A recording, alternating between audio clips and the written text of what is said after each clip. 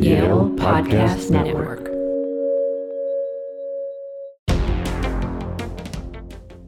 Hello and welcome to another episode of Take This Job and Love It, podcast seeking answers to the world's most potent questions regarding career exploration and professional development. My name is Brian Fournette, and I serve as Senior Associate Director in the Office of Career Strategy, and I am joined today by my trusted and knowledgeable colleagues. Oh, trusted and knowledgeable. Thanks, Brian. Well, it's a lot to stand up for. I'm Stephanie Waite. I'm with the Common Good and Creative Careers team at Yale's Office of Career Strategy. I'm Julia Burke. I'm a Senior Associate Director in the Office of Career Strategy. And I'm Meredith Mura, and I am also a Senior Associate Director advising students in the STEM Connect team and primarily undergrads. And because we didn't think you got enough information last time, we're back talking about resumes. Why? Because we are masochists. No, because we realize that this is such an important element of the job search, really sort of the focal point, depending on how you look at it, it's either the starting point or the culmination of much of the pondering and reflection that we talk about, but it's also where the more practical aspect of this process begins. And ultimately, as we touched on in prior episodes, the most important aspect of the resume is for the nature of storytelling. We have to tell the story of us as a professional, our professional past, our history, and the skills that we've developed along the way. And if we are unable to properly discuss or dictate the ways by which those skills have developed over the course of time, we are really asking people to just trust us. And frankly, for better or worse, they have no reason to trust us. So we have to do a good job of crafting that narrative effectively and thoroughly. So I thought today we could talk a little bit more about the elasticity of that narrative, right? So we go through all this effort to put something together. We feel that it's in stone. There it is in all of its glory in that 1 or 2 pages. And now I got to change the thing? Like, why? Why are you doing this to me, man? So I thought we could talk a little bit about, like, where does this scenario present itself and how can we help those listening feel better about the process by which they go and change this thing up. Yeah, and I'll add to that it's not a comprehensive narrative of all of the things that you've done in your professional experiences and your professional life. It's very selective, and it should be. It's everyone talks about tailoring their resumes for specific positions. And yeah, I mean, I think that there's a certain level of modification and tailoring that needs to happen every time you're applying to a position.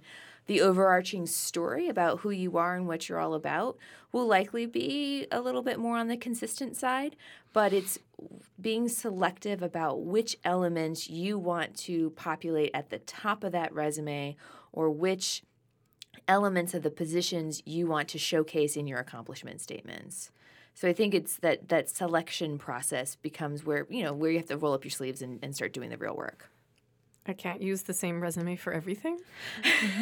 We're sorry, Meredith. I know you You can. You can do anything you like. It depends on the results that you want, Meredith. So I think we get a lot of this sort of question. Certainly, I think when students come in, they are a little bit more prepared to perhaps change around the cover letter, but probably less prepared to change around the resume.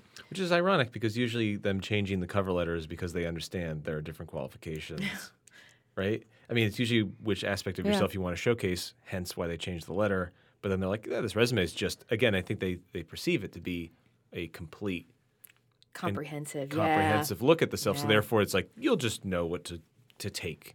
Right. And that's not their responsibility. Right. It's our responsibility. For better or worse, again, our responsibility to determine which aspect of self to show today for this conversation. Right. So I think that there's I think oftentimes people think of a resume as a pretty banal document that when they're sort of hearing Brian say narrative, they're probably like, what are you talking about? How do I actually tell a narrative using my resume? I think there are many ways in, and I think we'll touch on some of those. When Stephanie mentioned putting something else at the top of your resume, I think the first question I might get from people is like, what do you mean? I can move different things to different locations? Ooh, that reverse chronological order is law. It is. And most of the time, we still stick with that. And let's say you're an undergraduate student, you're in grad school. If you're a postdoc, you're probably going to be keeping education at the top. Yeah. However, you can have different sections underneath that sometimes people will use just the sort of more generic terms that I see quite often of work experience and leadership experience or work experience and other experience. Yep. But you can change up those headings. Ooh, tell us more, Meredith. So if you want, as Stephanie was mentioning, let's say you're using reverse chronological order for everything, but you really have an experience that, I don't know, you're applying for policy jobs and you did something in policy over a summer or in a previous job, and then you did something else since then. So the policy thing is not going to come up to the top. You can modify one of those headings, and instead of saying sort of generically work experience, you might say experience in policy and something else, or just experience in policy. And what do you know?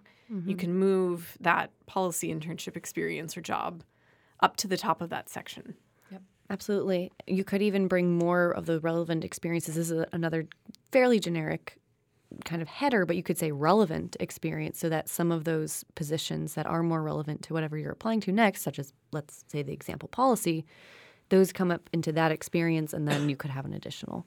So that's really where this movement can come in. You can actually move around those experiences so that, to your point, Stephanie, what you see first is at the top.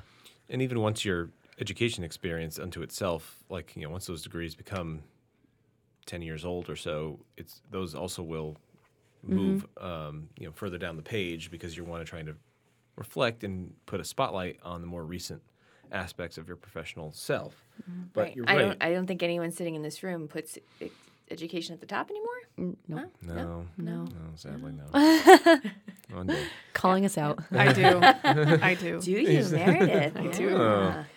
Well, your graduate work is very much relevant to the work that's that true. you're doing here. That's right. Yeah. So I think, right, I did a doctoral degree in education. It is pretty related to the kinds of work I'm doing in higher education, so I keep it at the top. Right. That For makes some of sense. us who have Yeah. a master's degree in international affairs, but working in higher education, I populate that at the bottom. So, I think that there's just seeing the level of flexibility in how we present and showcase. But, that level of flexibility, the onus of responsibility is on the applicant, so that the reviewer, the employer, is not digging around for the information or needing to jump to a lot of conclusions about the relevance of you in this position. Right? Conclusions won't be jumped to. Right. Like they're not They going just to won't. assume. They're not going to. They'll just move on right to the next Yeah. person. Exactly. Yeah. And that's where like the number of responsibilities includes not only looking at what the position seeks, but who is the employer and what does that employer seek.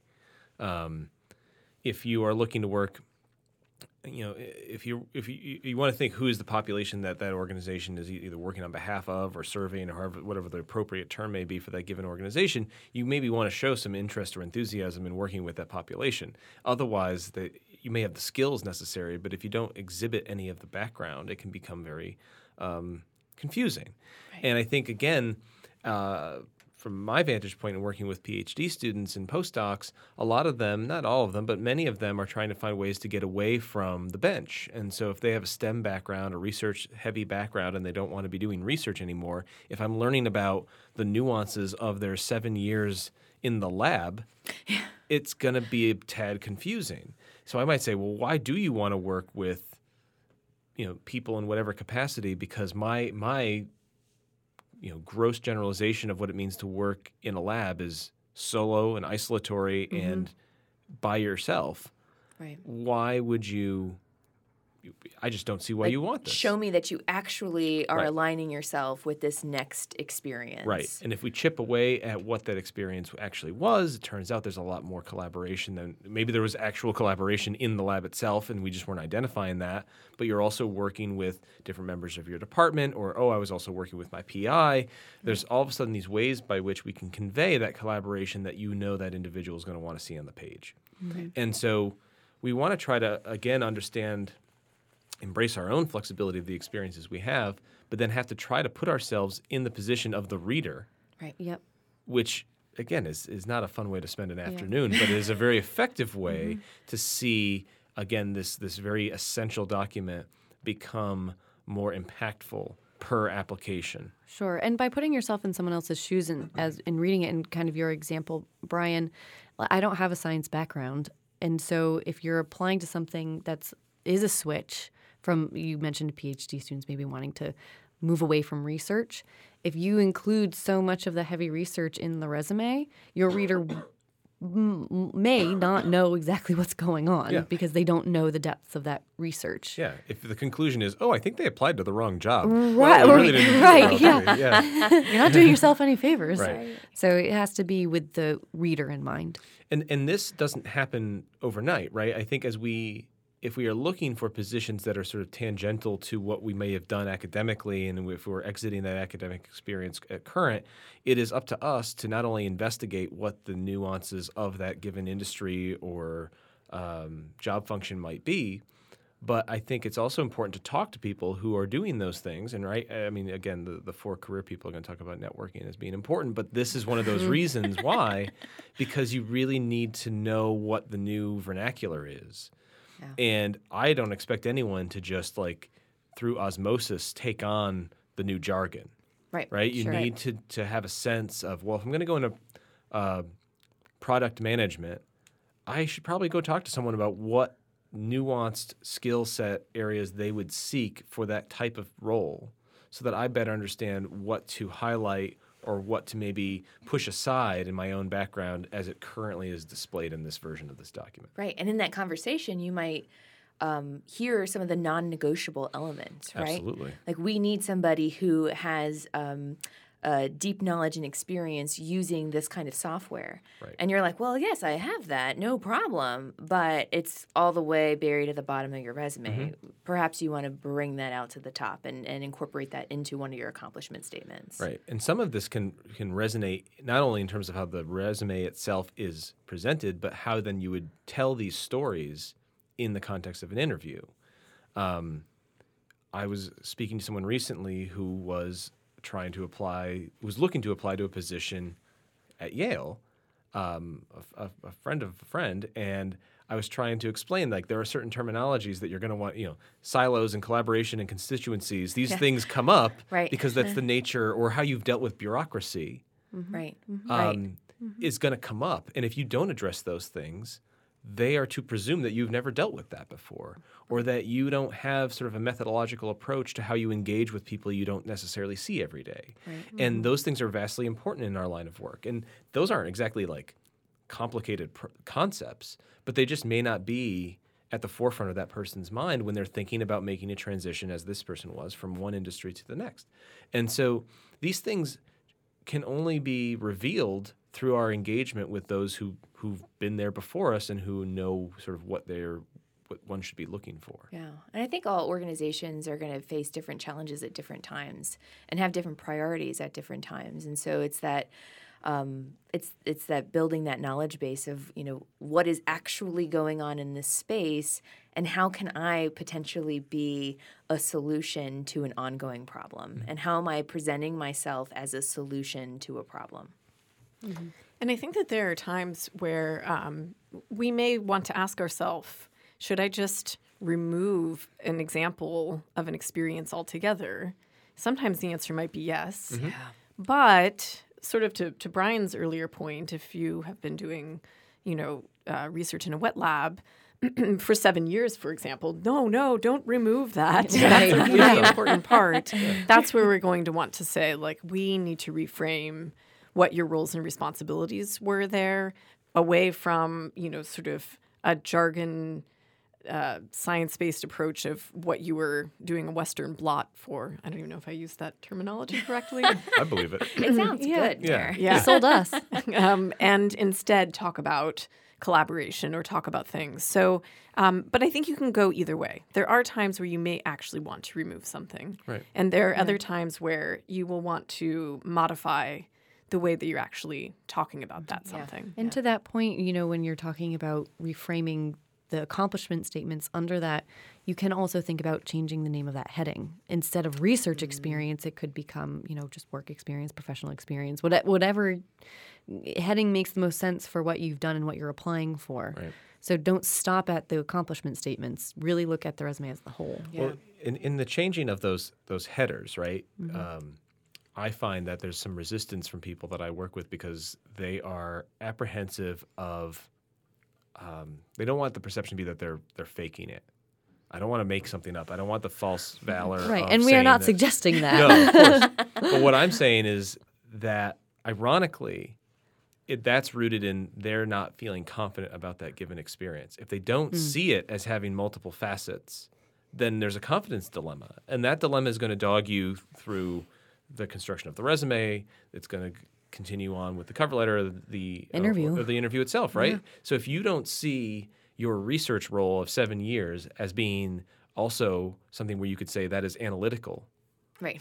well, we're going to have some problems, Yeah. right? And so and that doesn't just happen at the snap of our fingers because we need it to happen because the application's due tomorrow. And we've talked a lot in other episodes about, patience and timing and all of that. But I do think this underscores the need for this to be sort of a developmental process. Yes. And that's where the conversations with those who've been in these roles can be helpful because we will see their resonance as we get to explain things more, right? In these very low stakes conversations, I can give Meredith a deeper understanding of what my background over at Job X was. And then she'll be able to help me maybe see elements of it where I wasn't seeing those things as effective or helpful or even powerful in my story prior. Sometimes even a simple question, having, in thinking about changing your resume, when you're reviewing it with somebody, having the person say, well, tell me more about that. Right. Even just answering a simple question like that can really open up the different skills one's used and employed in that experience. Yeah. Just tell me more about that can really open it up. And hopefully the job seeker can describe that and actually see in themselves this expanded set of skills. Yeah. Or, tell me about a challenging time in this experience. How did you navigate through that? And then allow that dialogue to take place where they talk about the process and the method that they undertook, the how they operated and navigated through that experience. That's, I was telling you guys earlier, but I have this written down in my notes here, bringing out the boring. And that's exactly what this is. It's like when we try to think about our process or the methodological approach by which we do these seemingly obvious things, it actually reveals a bit of our own motivations. And we all have different motivations. And if I am hiring someone, I definitely want to know what that person's motivations or their methodology is, because without that, it's a big gamble, as we've said before. And so to be confident in those seemingly drab things is essential. More importantly, you need to be able to tell a really good story about that seemingly boring thing. And that doesn't just happen overnight either. Right. And I think those ways by which when someone says, tell me more about that, to me, that's where that's like the equivalent of all the party favors going off at once. Because that just means, okay, we tapped into something good here. Right. We need to continue to kind of wade around in this to find what that is. That's a discovery. Yeah. They're telling you, tell me more about this because that is interesting and we might get somewhere that I need to get to with you so that I can then say this is good alignment. Right. See, when I say that to people, sometimes they're like, are you not understanding what I'm saying? But that's what it means. That's what it is trying to unearth or uncover this nugget that that most people, the person that is being asked that question probably just dismissed as obvious or mundane, but it's nothing. It couldn't be further from the truth. Yeah. Again, we can't assume that things are obvious. Yeah. No one will assume. No, I mean, I joke that you can work here at Yale as a researcher in a lab with faculty and other graduate students, and you can work with the administrators of your department. And I'm sure somewhere in the midst of all those brilliant minds, you know someone who just can't be there on time. And that's seemingly mundane, but if you're constantly working with the person that can never be there on time, that is aggravating and will inevitably create disruption. So if I'm going to hire someone, wouldn't I want the person who's not only brilliant but can also be there on time? Yeah. But just if I see your education listed at the top of your resume, I don't have a sense if you're always going to be there on time. Right. So helping me bring me into your methodological approach of how you conduct yourself in your engagement with others and your collaboration and your project management will help alleviate that concern. And one other thing that I am not familiar with all the ins and outs of this, but as Brian mentioned earlier, sort of like tapping into the vernacular of certain jobs. Sometimes for jobs where there may be a lot of applicants, these organizations may be using, bots to scan through resumes. I certainly think, and Stephanie can probably speak to this a little more around government positions, actually having certain keywords and language on that resume. There may actually be a non-human person scanning your resume for those keywords. Yeah, especially in those first round reviews. So just another sort of plug for knowing the language and shifting your language in your descriptions, because it might actually be the difference between not getting a response and getting past the first round. Yeah. Now, I've seen a lot of people that I think this is a good thing, but I've seen a lot of people overassume how often that happens, and I guess that just keeps people more attentive to what's going on. I'd rather have that neuroses than maybe not opposite. any concern at all.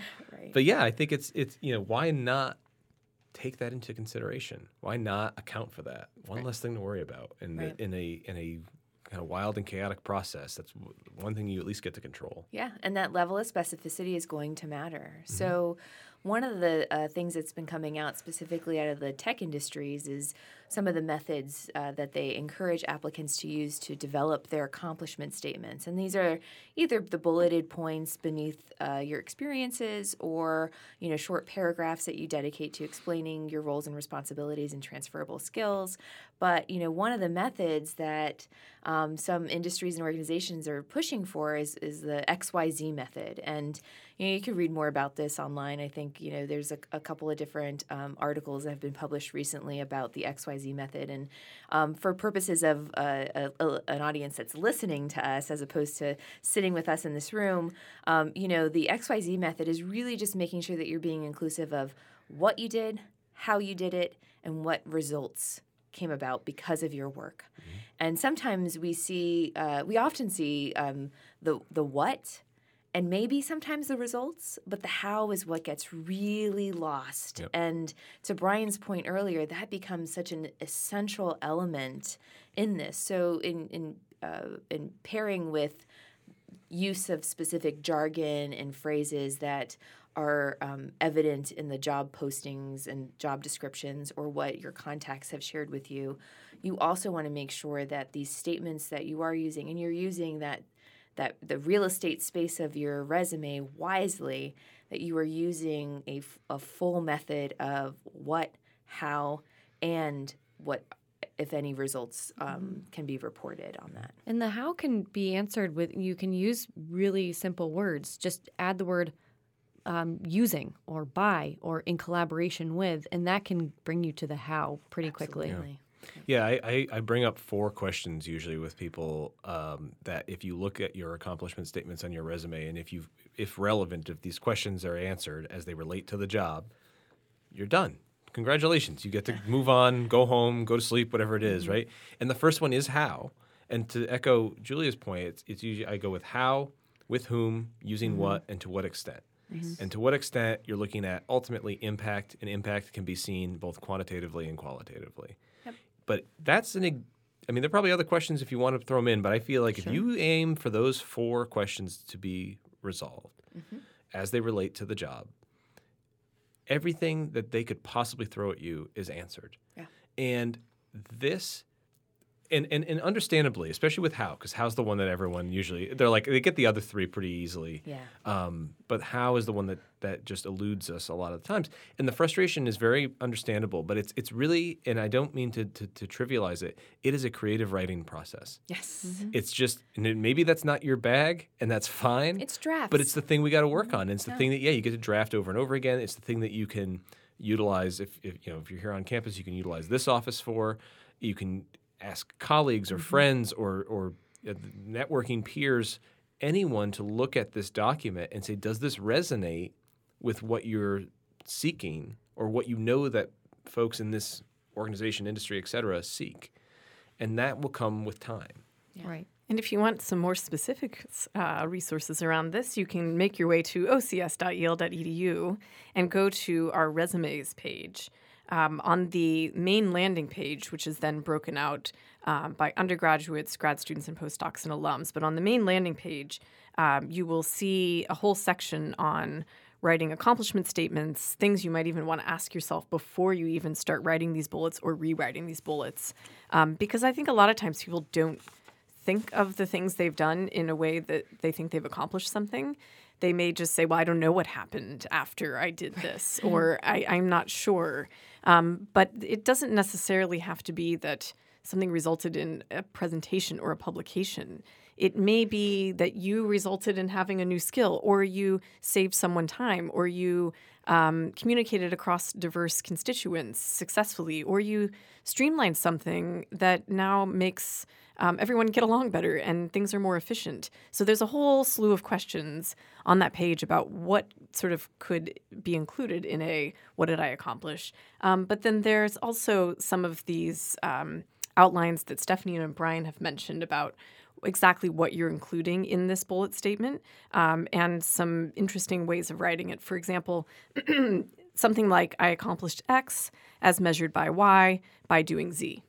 That's one other way. So there are some of these things encapsulated on that page. Yeah. Excellent.